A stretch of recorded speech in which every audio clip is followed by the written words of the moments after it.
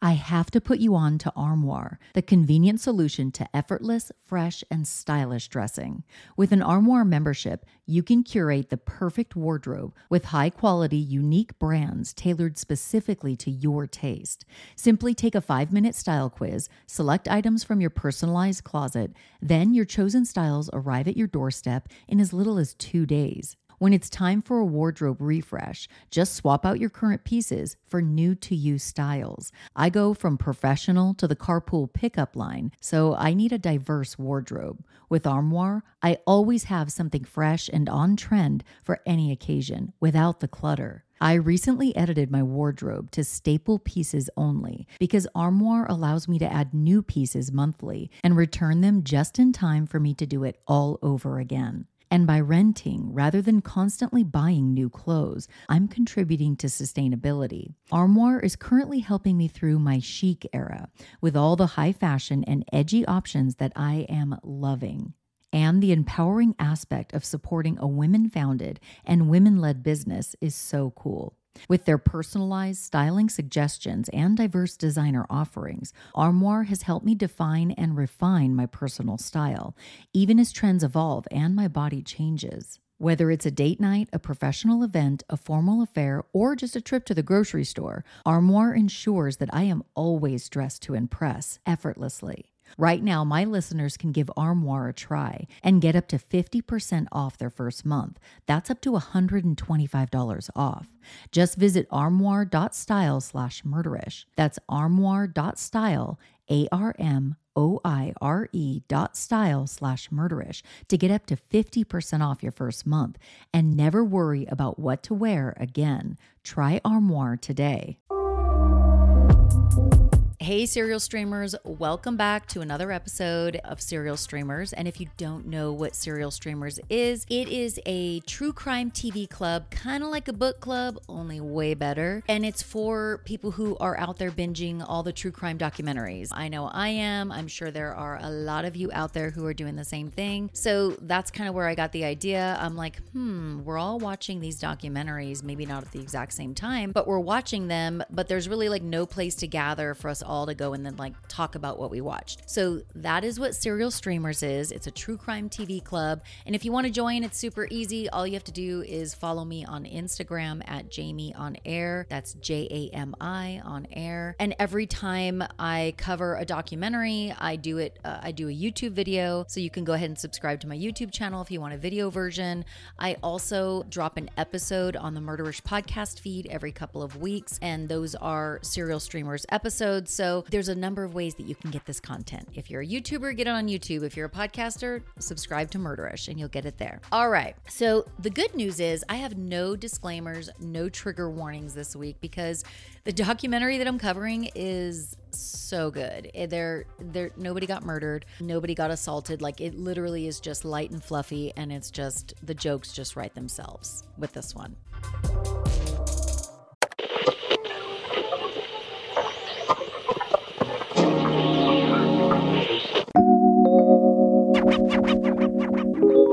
All right, so the documentary that we are going to be covering on this one is called FYRE, The Greatest Party That Never Happened.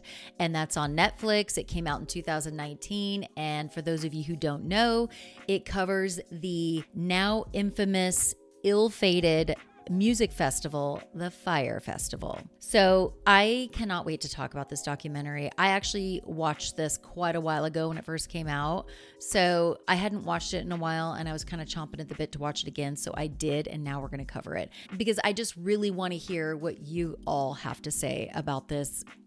There is one scene in particular, and if you know, you know, that I will never forget with this documentary, and we're going to get into that. All right, so this documentary kind of follows a young tech bro or a young tech entrepreneur named Billy McFarland. And Billy is the co-founder of the ill-fated FYRE Festival, along with the rapper Ja Rule, which I've always found hilarious for some reason. And this FYRE Festival was supposed to take place in the Bahamas on this really exclusive private island. A little bit about Billy. At the time when all this was happening, he was 25 years old.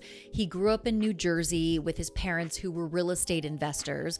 So you get the sense that he was a bit of a privileged dude. And I don't know, I would describe Billy McFarland as like your average white dude, kind of plain, kind of vanilla, kind of nerdy, probably didn't get a lot of love from the girls in high school, which is part of my theory as to why all of this transpired, and we'll get into that. Now, before Billy co-founded the ill-fated FYRE Festival, he also co-founded at the age of 22 a company called Magnesis. Now, Magnesis was sort of the black credit card, like the black card for millennials. And he and his, investors or whoever was involved in this Magnesis bullshit, they created an app for the Magnesis card. And you were supposed to, as a Magnesis card holder, you were supposed to get all these perks, like getting into, at the VIP level at, big concerts. There was also this like event space, or like, I don't know what it was. It looked kind of small, but this event space that Magnesis card holders could use to entertain guests. So it really was just like, it was a black card, so it looked cool. It was made of like steel or something, so it was like super heavy. And it just made you look cool. So you can just imagine, like, Billy is probably like a nerdy guy in high school. And so of course he would be the guy who creates this credit card that like makes you look cool. Maybe it makes you look like a baller. And when you go to pull it out and pay for drinks with girls, maybe it gets you laid. I really don't know, but that's kind of what I think, or is the reason he created this Magnesis credit card. And like I said, this black card, this for millennials, or the Magnesis card, it was kind of like an exclusive card to have, or you were supposed to feel exclusive when you got it. And reportedly, it was bringing in about $2 million in, oh my God, my dogs every single time. We're gonna record through the barking because it is what it is. Okay. And reportedly, this Magnesis credit card brought in about $2 million in membership fees. So it was making young privileged Billy McFarland very rich. However, the Magnesis credit card holders would soon start calling in their complaints, or actually that now I'm showing my age. They probably didn't call in their complaints. They probably went to the app and like hit the contact button. I don't know.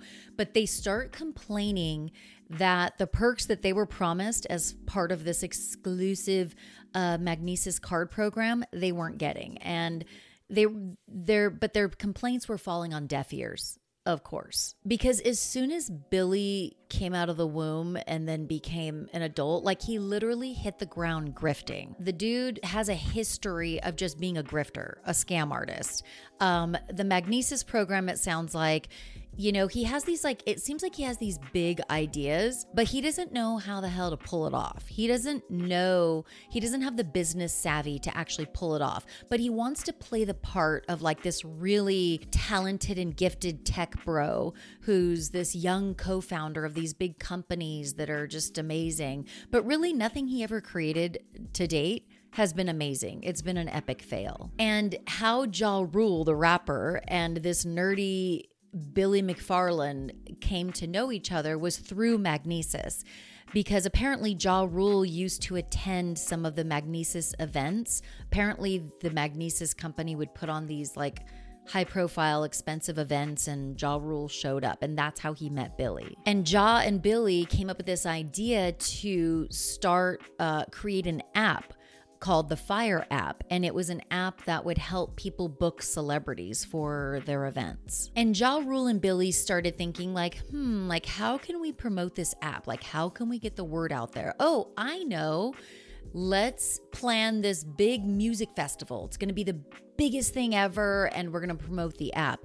But what really ended up happening is that the festival turned into its own thing, not just to promote the FYRE app, but also like a festival that could make them a lot of money, supposedly. And this is around the time when this like rumor or this lore started percolating around the FYRE. I guess so Billy had a company called FYRE Media, I want to say. And that's where he created the app, an app where people could go on and book celebrities for big events. And then him and Ja Rule start talking about how we're going to promote it. So that's when they came up with the FYRE Festival type deal. And then this rumor started percolating around the FYRE media office that Billy had allegedly purchased a private island in the Bahamas. And the island is called Norman's Key. And it's, like I said, it's in the Bahamas. And apparently this is where him and Ja Rule are going to hold this FYRE Festival, this bigger than life music festival. And Billy and Ja Rule start telling anybody who will listen, that this Norman's Key Island used to be Pablo Escobar's island. Pablo Escobar being the infamous drug cartel dude. And they're saying that Pablo Escobar used to use this island in the 1970s and 80s to have planes land on the island so that they could refuel the planes, so that the planes could continue their trip to the United States to bring cocaine. And that was really part of their promo of this music festival. Like, oh my God, come join us on this beautiful private island that used to be Pablo Escobar's island. It's another ploy to get people to the island. And it may or may not have been Pablo Escobar's island. To be honest with you, I've seen reports that yes, Pablo Escobar and his cartel used to use this island, and they built this like small like landing strip for airplanes. And then I've heard people say, no, that's not true. But regardless, Billy and Ja Rule ran with it, and they're like, this is Pablo Escobar's island, come party with us. And then there's this moment on the documentary where Ja Rule and Billy McFarland are sitting on stage at some event, and this is 5 months before FYRE Festival is supposed to happen. And Ja Rule has the microphone, and he's like, yeah, I'm gonna hand the mic over to my partner in crime, Billy McFarland. And it's like, dude, those words did not age well. Like, you literally just called Billy McFarland your partner in crime, and he would literally become your partner in crime in the future, just 5 months from the time you said that. So those words did not age well. And Billy and Ja Rule started promoting the shit out of this FYRE Festival, and they actually use really smart tactics. Now, these tactics were extremely expensive, and I think they like way overpaid for them. So that was kind of stupid. But they use these tactics of like just to blow up this music festival so that they just like sell out of these tickets. And what they did was they started like promoting it and saying, they shot this really, really beautiful promo video over a number of days in the Bahamas on this island. And you see Billy McFarland and Ja Rule walking around. They always have like a Corona or like some beer in their hand. And they're just like living the life, broing it up with each other. And there's these beautiful models that have been flown in. And they show them like, you know, riding jet skis, you know, on the island and rolling around in the sand in their bikinis. And these models were like Bella Hadid, who was it? Hailey Baldwin, who's now Hailey Bieber. They used like really big name models to promote this thing, and they flew them in, which could not have been cheap. And they're just like rolling around in the sand. And it's just like kind of was a genius marketing move on their part, because the video was beautiful and they made it look like you have to come to this event. Like, you're going to get serious FOMO if you do not come to this gorgeous island with these gorgeous people. And they made it seem as though, like, once you land on this island, these beautiful models are going to be there waiting for you, which wasn't at all true, but they made it look like that. You know, and it's these white sandy beaches. I mean, it could not be more beautiful. And you get this vision in your mind that, oh my gosh, this is the most exclusive music festival I have ever seen promoted. I have to be there. And like with all these beautiful people walking around, I mean, that's sort of the image that they sold people on. And what it looked like to me, I mean, I couldn't help but thinking it looks like just a big dude fest, like a big bro fest with dudes like high-fiving each other, drinking beers all day, watching these models roll around in the sand. You know, with their inflated egos and their fragile, insecure, they look like two bros, like trying to live out their dream, but they have no clue what they're doing. They have no clue how to actually pull this thing off. And these really high profile models that were used in the promo video, they start posting on social media with hashtag FYRE Festival. And that's when this event starts to pick up some steam and get some press attention. And the Daily Mail picks it up, as well as others. And there's just a lot of buzz percolating and being generated by these models posting hashtag FYRE Festival. And everybody's like, what is this FYRE Festival? Everybody wants to know, like, what is this? And on December 12th of 2016, there's this ambiguous orange tile social media post.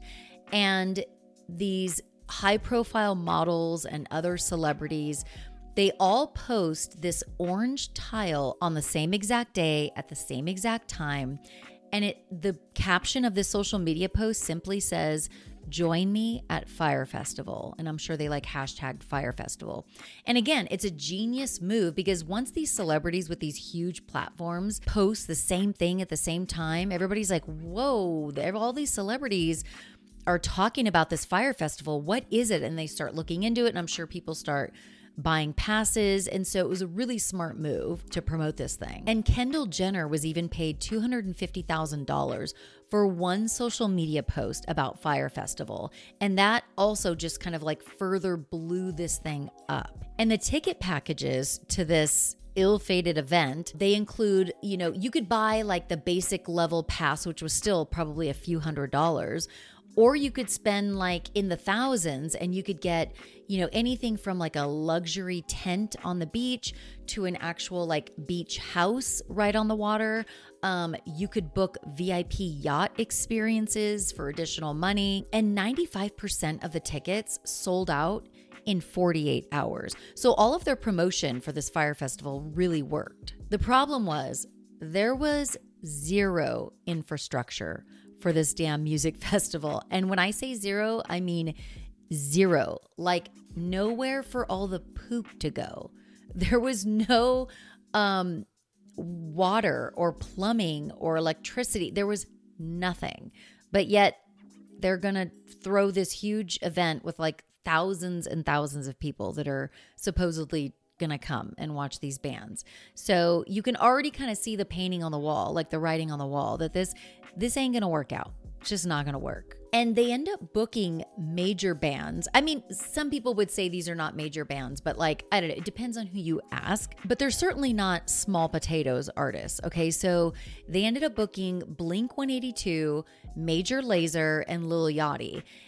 These were some of the booked talent. So they did have some big names on the roster, to draw people in. I don't know how they did it, but they did it. Oh, actually, I do know how they did it. They paid the talent like 2 times what their value was, what their actual market value was. So Billy and Ja Rule and the investors in this thing were way overpaying for stuff. They were way overpaying for these models. They were way overpaying for the video shoot. They were way overpaying for these artists to show up and be the talent for this music festival, because it was almost like, no, their egos got in the way. Like, we're going to make, I bet you they were like hyping each other up at night. Like, bro, this is going to be the biggest thing ever. Like, yeah, cheers, high five, bro. Let's do this. Yeah, FYRE Festival.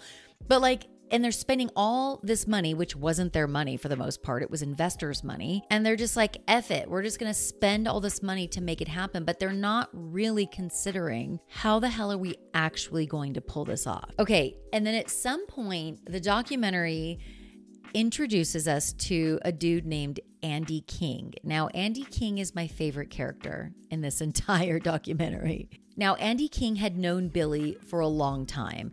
And while Billy and Ja Rule and their team were sort of like planning, FYRE Festival, like 6 or 8 weeks out from when the music festival was supposed to happen, Billy reaches out to his friend, Andy King, and like, dude, I need your help. I've got this FYRE Festival. I want you to come in. I'm going to fly you to the island and I need you to be the event producer.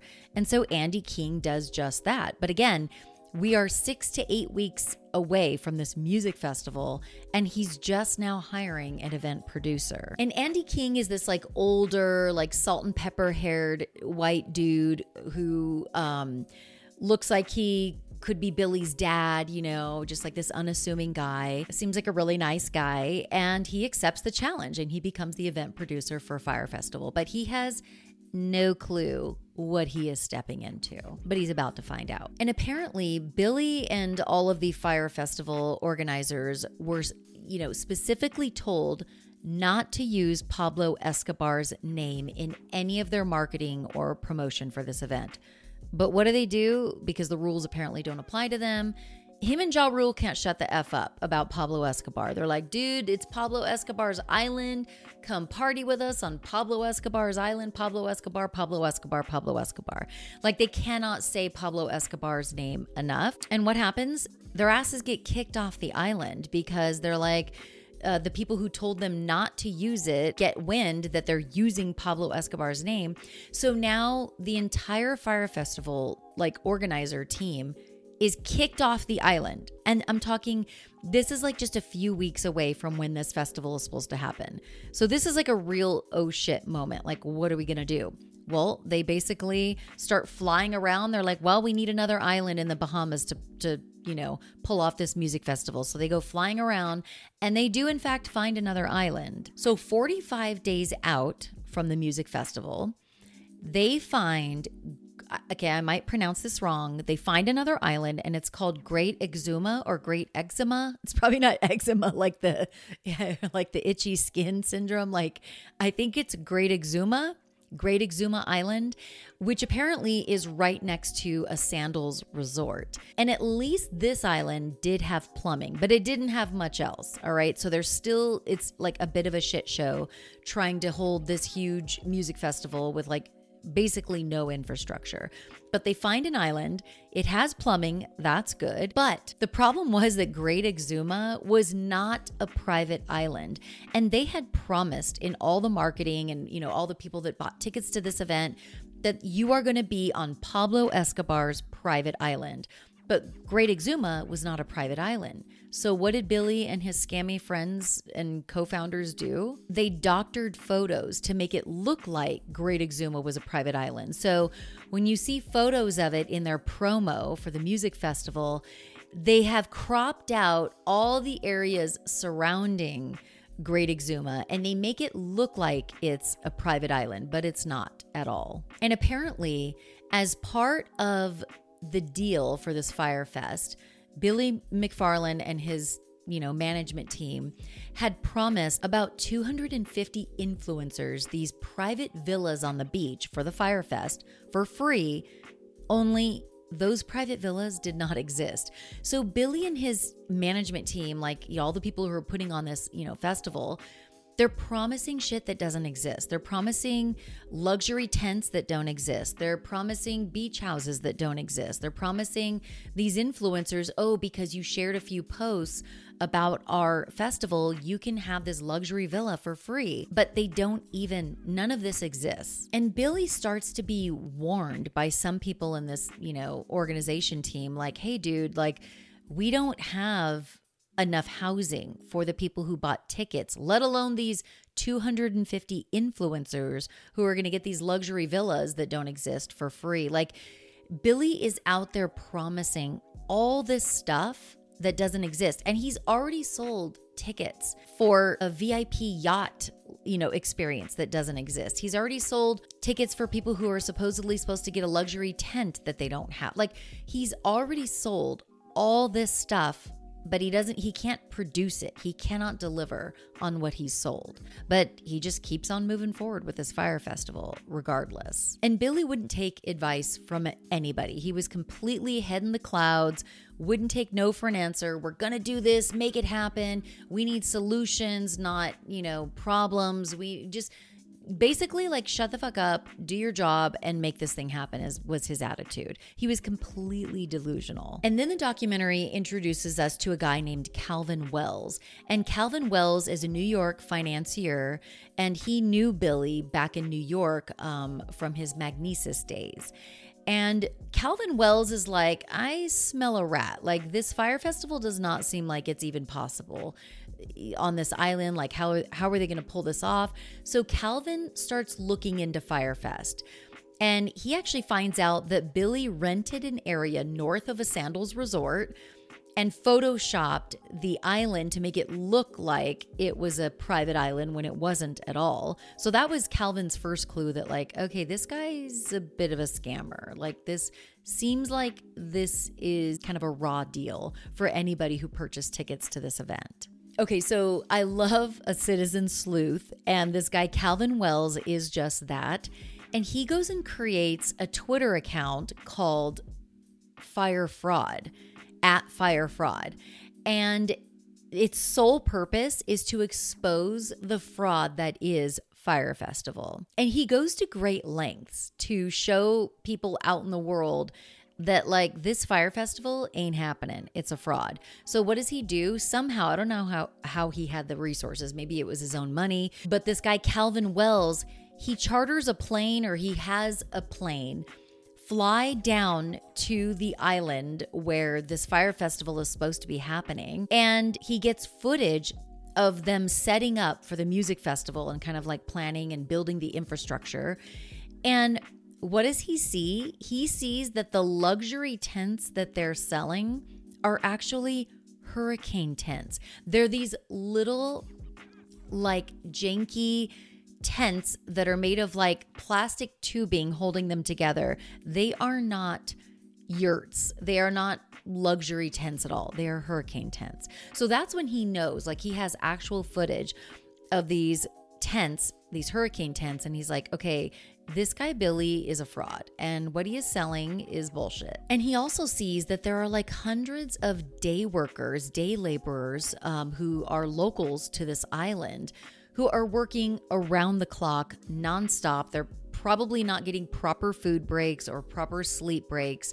They are just working feverishly to try and pull this thing together. And everybody who is planning this festival is just burning the candle at both ends.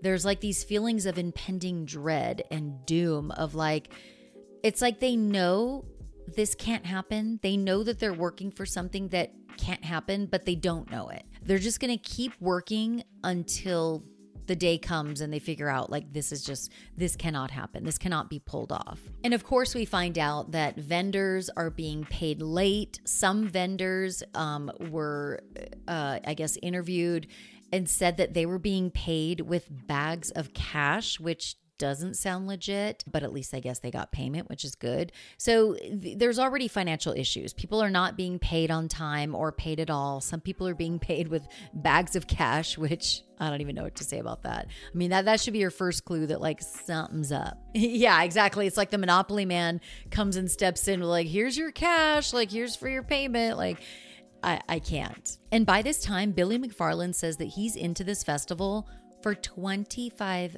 million.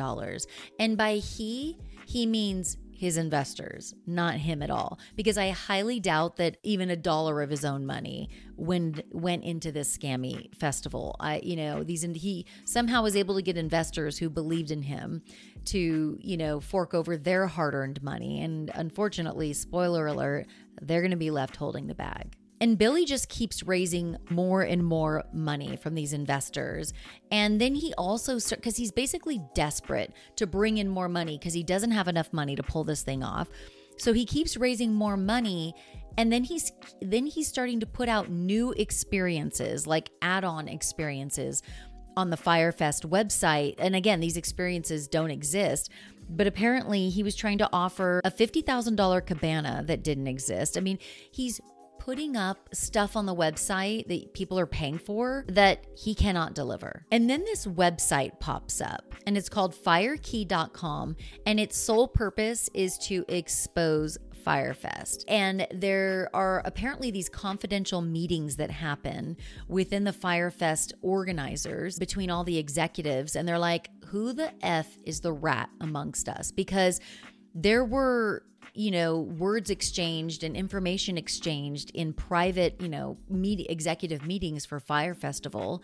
And then the website would have information from those meetings. So now Billy McFarland and all these people who are organizing the event are like, oh my God, we have a rat amongst us that's feeding information to this FYREkey.com website that's sole purpose is to expose the FYRE Fest, shenanigans. And apparently the creator of the FYREkey.com website basically sends a message to Billy and says that like, hey, I'll take down this website if you'll do one thing for me. And that one thing is that you have to show actual photos of the island that you're going to have this festival on, not the doctored photos. And apparently that never happened. So I think the website ended up staying up. And then about 2 weeks before the festival is supposed to happen, notifications go out to pass holders regarding this digital wristband that they are being encouraged to load more money onto.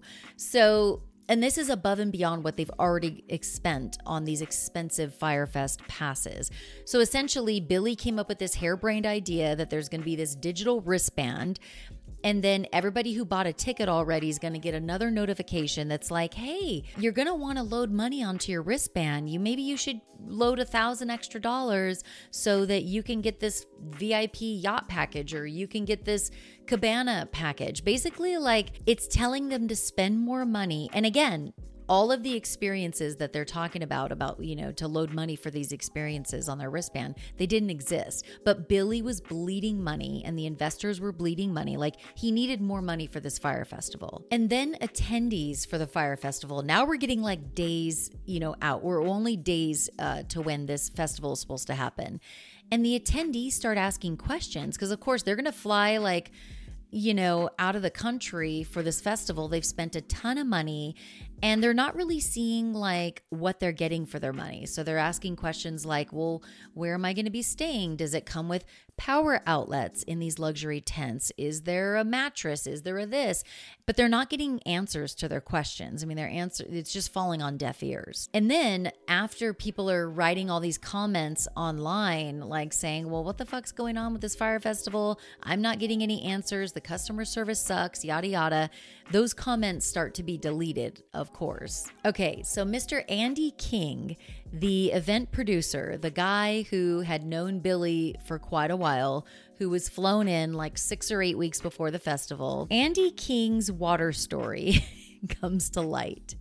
This is my favorite part. Okay, so apparently the documentary tells us like there's this shitload of Evian water that's been brought in for this festival, but it gets stuck at customs. And apparently the head of customs, the guy with the last name of Cunningham, I believe, tells the FYRE Fest organizers or management team, you're going to have to pay $175,000 if you want this water for whatever reason. Okay, I don't remember what it was. And so this is literally like the day or a couple days before the festival. So they're like, fuck, we need this water.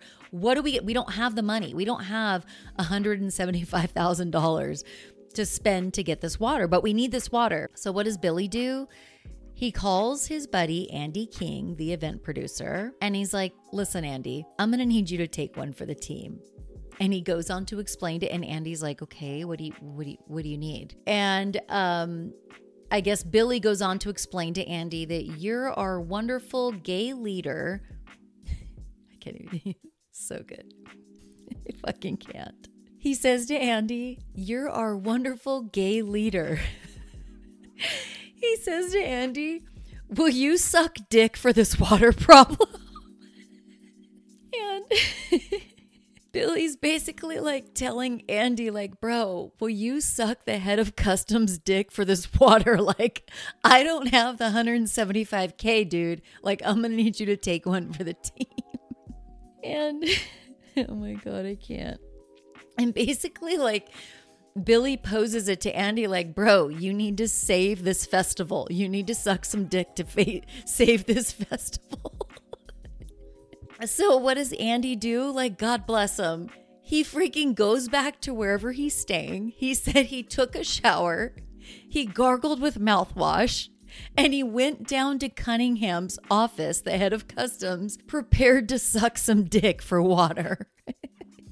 And I'm like, well, first of all, like, wouldn't you do the mouthwash afterward? But I don't know. That's just where my mind went. But anyway, he got prepared to suck some D for water so that people would not go thirsty at this festival. And I couldn't help but think, like, if FYRE Festival, because spoiler alert, FYRE Fest never happened, but we're going to get to that. But if this festival ever did happen, like there would have been like a newspaper headline that's like the BJ that saved FYRE Festival. Or maybe Andy would get sponsored credit and it would be like, this festival is brought to you by Andy's BJ. Like, yeah, like this was my favorite part of this entire documentary. Like this was so good. And God bless Andy for going on TV and saying like, yes, I was prepared to suck some D for water. Like, I can't, it's so good. Okay. All right, let me gather myself. So the night before the FYRE Festival, what happens? It starts pouring rain. And again, this is just like another sign that they should not go through with the freaking FYRE Fest, but they continue to push forward even with this pouring rain. And it's bonkers. So when it starts pouring rain, it is the night before this event. Thousands of people are already flying in and now it's pouring rain. Oh, but guess what? They're still not done setting up the damn event. Like there are mattresses getting rained on. There's still not enough housing for guests. They still haven't figured that out. And literally people are on airplanes on their way to this festival. And then there's the notification that Blink-182 pulls out of the festival. I imagine Blink-182 saw the writing on the wall and they were probably like, dude, I don't think this is going to happen. Like, I just think this is going to be bunk and we're pulling out of this shit. Like, this is not going to be worth our while. And again, the organizers should have just like called it at so many points like before this. But like when Blink-182 pulls out, like they should have just been like, okay, it's a wrap. But also like the mattresses getting rained on. Also, they don't have enough housing. Also, they don't have enough food. Also, they don't have luxury tents. Like, and on and on and on and on. But they just keep going. When there's this footage and it shows all these like influencers boarding their flights and all these people who bought tickets, they're all excited and they're on a bus after after their plane lands, they get on a bus and it's taking them to the event. And this is going to be like the first time that they've seen this event. And like literally by the promo that they saw, they're expecting to see beautiful models, white sandy beaches, luxury tents or yurts, beach houses, booze and food and music and like just this like almost surreal setting. But before they're taken to the site, because again, the event space is not even close to being ready, Billy and his scammy organizers, they decide to reroute all the buses. The buses that were supposed to take the attendees to the event space, they reroute the buses to like the one local restaurant that exists on this island. And the restaurant doesn't even get a heads up notice. So they have no clue that these hundreds of people or thousands or however many there were, they don't even get a heads up that like, but your kitchen better get ready, like your bar better get ready, all these people are coming. So the buses get rerouted to the one local restaurant and they do the best they can to like provide for these people. And so the people are like happy at first. They don't really know what's going on. They kind of figure like, oh, this is our first stop in this luxury experience. We're going to go to this restaurant, grab a few drinks, get some food, and then we're going to go see this beautiful, FYRE Fest event space. So they end up being holed up at this restaurant for like 6 hours, right? And then they're like, okay, how much time are we going to spend here? Like, when are we going to get on this bus and go to this event space? Like, are we ready yet? Like, what is going on? They start to get kind of impatient. And that is when they get back on the buses and they're just the anticipation. You can feel the anticipation when you see the footage. They're on the bus. Everybody's got their, camera phone out and they're like getting ready to see this serene location that they're going to be staying in. And when they see the actual event space, they are in shock and disbelief. They're like, turn the bus around. Like, no. It was the shittiest setup you've ever seen in your life. Like, it was not at all what they were sold. They see the hurricane tents. They see there's no beautiful models running around on the beaches. There's no nothing. It's a bunch of half-ass hurricane tents, and that's about it. And so Billy and his organizers, they're scrambling. Like, what are we going to do to like trick these people into thinking this is all part of the experience? Like, what are we going to do? So they start blasting this music. They start giving everybody like tequila shots or alcohol shots, getting them wasted so that they maybe like wouldn't understand what was going on. And they're just trying to distract these guests. And then this huge, gigantic line forms outside of the production house, which is where like Billy and his organizers would always meet every night. And maybe they were sleeping there as well as they were getting ready for this Fyre Fest. And nobody even knows what this line is for. It's just you know how you like kind of see a few people lining up. So people just kind of like follow the herd. They're like, oh, I guess we're supposed to line up here. And I guess they kind of believe that this is like the check-in spot. This is where we kind of like officially check in. But there was no organization to it, no organized check-in. It was just this long line of thirsty, hungry, tired, and confused people. And at one point, Billy just tells everybody, grab a tent, like literally. So then everybody starts beelining it towards these hurricane tents that are supposed to be luxury tents. They start, and they're just like grabbing tents, like, oh, I've got one over here, I've got one over here.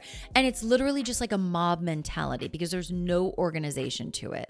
And it's just a free-for-all. And then at one point, these big commercial trucks come and like dump everybody's luggage. And there's no like organization to that either. So everybody's like, oh, I think I have a black bag. Oh, I think that's mine. I think that's mine. Like, it is just chaos and confusion. And people are looting toilet paper. They're looting mattresses. They're hoarding pillows. There's no lighting at night. So at a certain point, it's just this dark island of chaotic, chaos, people running around, grabbing mattresses, like just there was no organization. And the people who were still on airplanes or, not at the event space yet, they're going to be asked out when they get there because all these other people have taken their tents because there wasn't enough housing for everybody.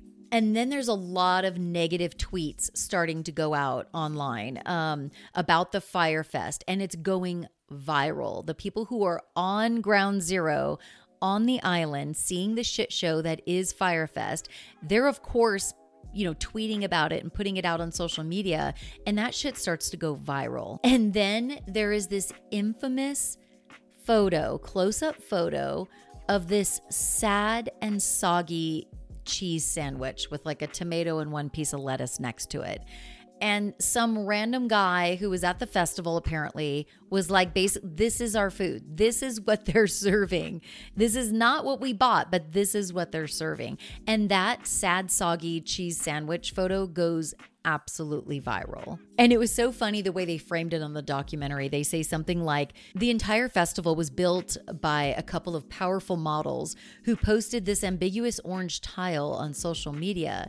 And then that entire festival burnt to the ground because of a sad and soggy cheese sandwich photo that went viral that was posted by some random dude who had maybe like 200 followers. Like, he literally took Fyre Festival down with his cheese sandwich photo. It's so good. And people loved watching this event go down in flames, right? Because it's just a bunch of like people with enough means to buy expensive tickets to a festival. So, kind of like these privileged people and influencers and, are just going down in flames. And I think kind of everybody was sort of loving watching rich or privileged people just kind of like be made a mockery of. And there's these really funny social media posts. One of them said, every time a rich kid gets scammed, an angel gets its wings, #Fyre Festival.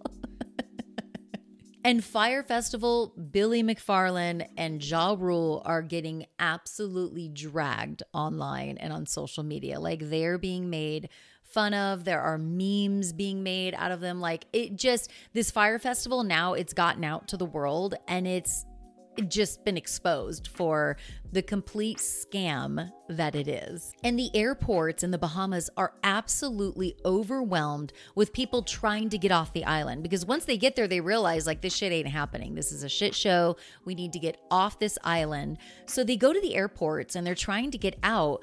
There's no food. There's no water. People are locked inside the airport as the airport tries to figure out how the hell to get these people home. The sad part of all of this, though, is that the day laborers and, all the people that were local to the island who were working their asses off to carry this thing out did not get paid. They were left holding the bag. And that is devastating for these people. They are people who are not accustomed to living in a place where such a high profile event is going to bring a ton of revenue onto the island. So they're thinking it's this big opportunity. And of course, that's what they were sold to believe. They're thinking it's this big opportunity. They're all going to make all this money. It's going to be great for the island. And they worked their asses off for months and never freaking got paid. And these people, these locals on the island are pissed off. And they are like after Billy McFarland and all of his team who put this festival together. And it actually got really scary at one point. Like the festival organizers who were still left on the island were like afraid for their lives and trying to scramble, like, how do we get off this island alive? The FYRE Festival was an absolute financial disaster. So much so that it took down FYRE Media, Billy's company, where there was this app, to book these celebrities for events. It took down that company as well. And in the aftermath of FYRE Festival, once everybody's off the island, back in the United States, back in New York, Billy holds this FYRE app team conference call. And one of the FYRE Media employees speaks up and says, this whole thing was fraud. Like, we lied to people about what we were going to be delivering to them. And then Stupid Jaw Fool speaks up and he's like, he says, you can hear him say this on the conference call. He's like, that's not fraud. That's false advertising. Like, bro, you're splitting hairs. Okay, you just said it's not fraud, but it is false advertising. So you're still admitting to some level of wrongdoing. Like, it's just the stupidest thing. And like Ja Rule is acting more like Ja Tool at this point. Then there's $100 million class action lawsuit that's filed against, FYRE Festival, Billy McFarland, and all the people involved in putting this thing together. And it's for fraud, negligent misrepresentation, breach of contract, and other things. And 100 influencers are named in that lawsuit because when they were posting on behalf of this FYRE Festival, they apparently were not hashtagging advertisement. So they didn't use the hashtag advertisement to let people know that this is a paid advertisement. This is not me, Bella Hadid, really actually like wanting to go to this festival or actually, involved in this festival other than I've been paid to say that it's a great festival, and now there's rules surrounding that. Like whenever there's like a paid ad with a brand or social media campaign, you have to use hashtag ad or hashtag sponsorship or hashtag advertisement. And then Billy holds a meeting, like a conference call with the FYRE Media employees. And he proceeds to tell them, I'm not firing anyone, but there will be no payroll. And so the employee, one of them speaks up and she's like, so you're not firing us, but you're also not laying us off so that we can go and collect unemployment. You're just saying you're not really doing anything with us other than I'm not going to pay you. Like, the dude's an idiot. Then the FBI gets involved. They start questioning the FYRE Festival management team. And, apparently Billy, they're going to charge Billy with defrauding investors out of $27 million for this FYRE Festival debacle. And in these charges, they're basically saying that what Billy did, he told investors, like he went out and got investors for the FYRE Festival, and he told them all kinds of lies. He inflated key financial metrics of his company, FYRE Media. He lied to investors. He also told them that they had booked Drake for this FYRE Festival, which wasn't at all true. Here's what I find funny, though, is that I don't know where my mind works in weird ways, but Billy McFarland thought he was like this super cool guy and he could just do anything. And he tried, he lied about booking Drake at this FYRE Fest. And maybe he even reached out to Drake and Drake was like, yeah, no, bro, I'm good on that. But that Billy girl on TikTok, Billy with an I, Billy Altoff, I think is her name. She was able to nab Drake for an interview, and I am still trying to figure out, how did this girl nab all these big celebrities on her podcast? I don't know. I don't know why I thought it was funny that Billie was able to nab Drake for an interview on her podcast, and she like kind of came out of nowhere. But like Billy McFarland, who thinks he's like super cool and inflated ego, couldn't nab Drake. Anyway, moving on. Billy also, as part of like these charges, it was alleged that Billy lied and said that he had over $2 million, that he owned over $2 million in Facebook stock, which in reality, he had about $1,400 in Facebook stock. So Billy is formally charged with all of this, and he's facing 20 years in prison. And it also sucks that the FYRE Festival management team, who truly believed that this, most of them, I gotta believe they thought this was like a legit thing and didn't really know the inner workings of it and didn't know that all this shady shit was going on. They're left holding the bag as well, because some of them have over $100,000 in debt on their personal credit cards that was never reimbursed to them. So Billy is formally charged and booked, and then he's out on $300,000 bail. And he proceeds to move into his parents' New Jersey basement. There's no more Maserati, no more expensive penthouse. Like, you think at this point that Billy has been humbled. Oh, but he hasn't. While he's on bail, apparently he gets out of his parents' basement, and now he starts staying at this really expensive luxury hotel penthouse, and you see footage of it on the documentary. He asks friends of his to come and film him at the penthouse. So they come with their cameras and they start taking all this footage of him. And they're wondering, like, how the hell is Billy living so large? He's out on bail. He lost his ass on this FYRE Fest. He no longer has his FYRE media company. What is going on? How is he staying in this penthouse? And then in 2017, all of the attendees that bought tickets for FYRE Festival, they start getting these random emails from a company called NYC VIP Access, and all the emails are signed by a guy named Frank. These email solicitations were basically about these getaways that they were trying to get these people to buy, these getaways to like really exclusive events, to like the Masters Golf Tournament, Coachella, Burning Man. I don't know who the hell wants to go to Burning Man, but anyway, the Victoria's Secret fashion show, like all these exclusive events. And it becomes clear that the email list of attendees who were going to attend FYRE Fest are now being targeted by this NYC VIP Access company. It turns out these are just fake offerings. This is just another scam. Attending the Victoria's Secret fashion show, Burning Man, Coachella, all of it, these emails are just scammy emails. But nobody really understands why they're getting these emails or how somebody got their email address. And then we're introduced to a guy named Frank Stubble Jr., and he is the Frank who's signing those emails that are coming from the company called NYC VIP Access. And they show footage of him hanging out with Billy at this penthouse hotel. And you're trying to figure out, like, what's the connection, what's going on here. Then it becomes clear that Billy had reached out to Frank, and he's like, hey, dude, I'm going to start a brand. And this is while Billy's out on bail, right? He's out on bail. He reaches out to this guy, Frank, and he's like, look, dude, I'm going to start a new company, but I'm in a lot of hot water right now, so I'm going to need you to be the face of it. So that's where the genesis of NYC VIP Access comes about.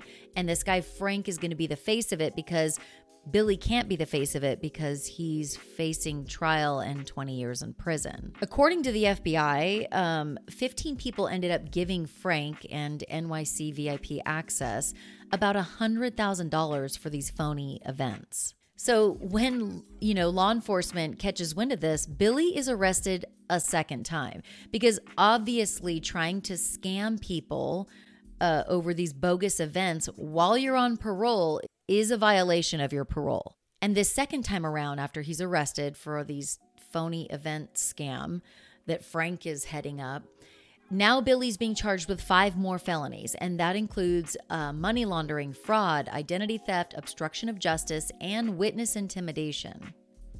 The guy's a douchebag. And really, my assessment of Billy is that, he's just this like insecure privileged kid who was like desperate to become a part of a world that he never would have otherwise fit into without scamming people to make it look like he's this big tech bro, this tech entrepreneur, this successful guy, drives a Maserati, lives in a penthouse. He's throwing the most epic FYRE festival in the world, and now he's BFFs with Ja Rule. Like, he scammed people to make a name for himself because he was a nerdy dude who probably didn't get a lot of attention from the ladies. That's just my assessment. And Billy does, in fact, end up being sentenced to 6 years in federal prison, and he's agreed to a lifetime ban on ever serving as a corporate officer or director of a company again. So in the aftermath, after Billy is sentenced, Ja Rule goes on. I was always baffled by the fact that Ja Rule didn't catch any charges for this. Like, I will have to dive deeper into that because I have no idea how that played out. But anywho, he ends up moving on, and he partners with a company or a person, I don't know what it is, but it's called M. David Lowe, to launch a brand new talent booking platform called Icon. So Ja Rule just kind of like moves on with his life after FYRE Fest. Billy McFarland ends up serving 4 years in federal prison. He was released in March of 2022. He still owes millions of dollars in restitution to investors as well as ticket holders to FYRE Festival. And get this. The dude is now currently, as of the present day, he is promoting FYRE Fest 2. He's literally promoting another FYRE Festival. So he is telling people that FYRE Festival 2 is coming in December of 2024. He's already trying to sell tickets that start at $499.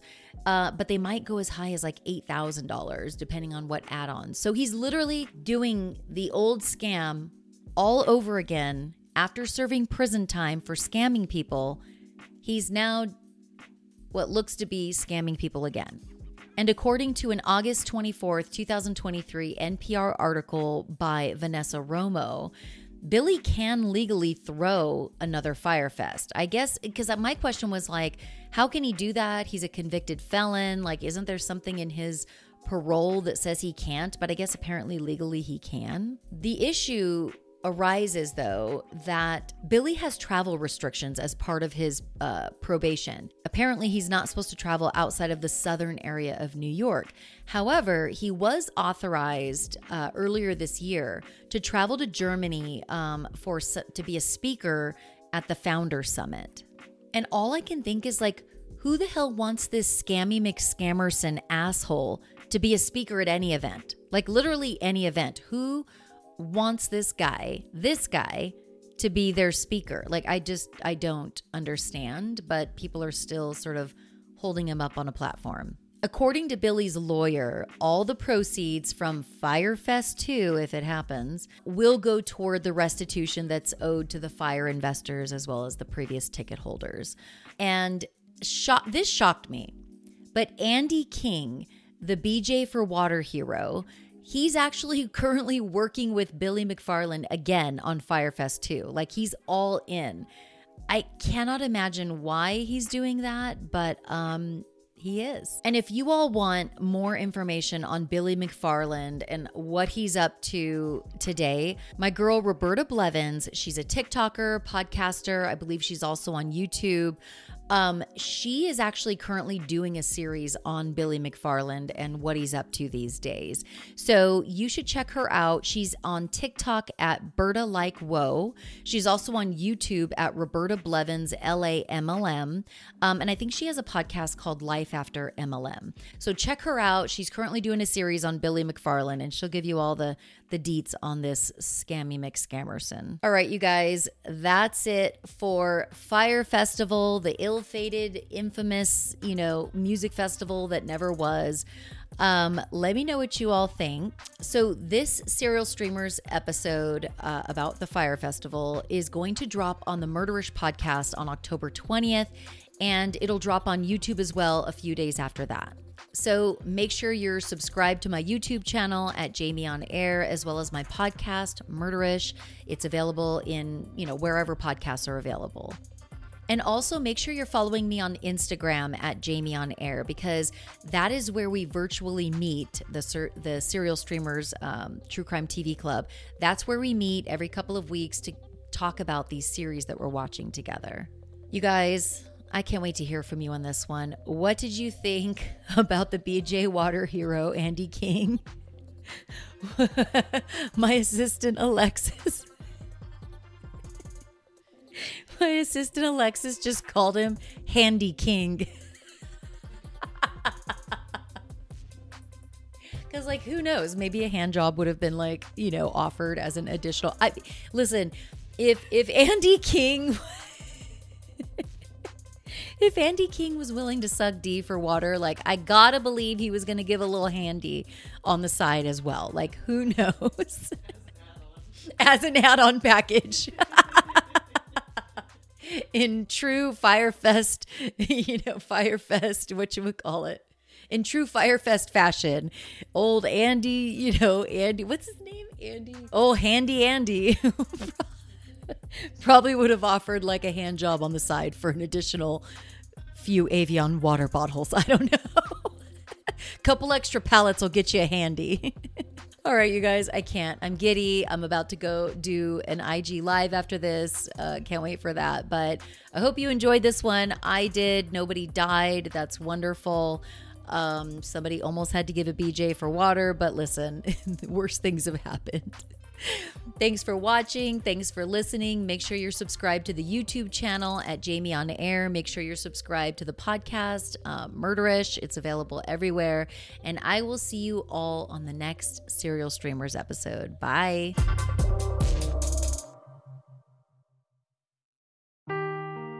Seeking the truth never gets old. Introducing June's Journey, the free-to-play mobile game that will immerse you in a thrilling murder mystery. Join June Parker as she uncovers hidden objects and clues to solve her sister's death in a beautifully illustrated world set in the Roaring '20s. With new chapters added every week, the excitement never ends. Download June's Journey now on your Android or iOS device, or play on PC through Facebook Games.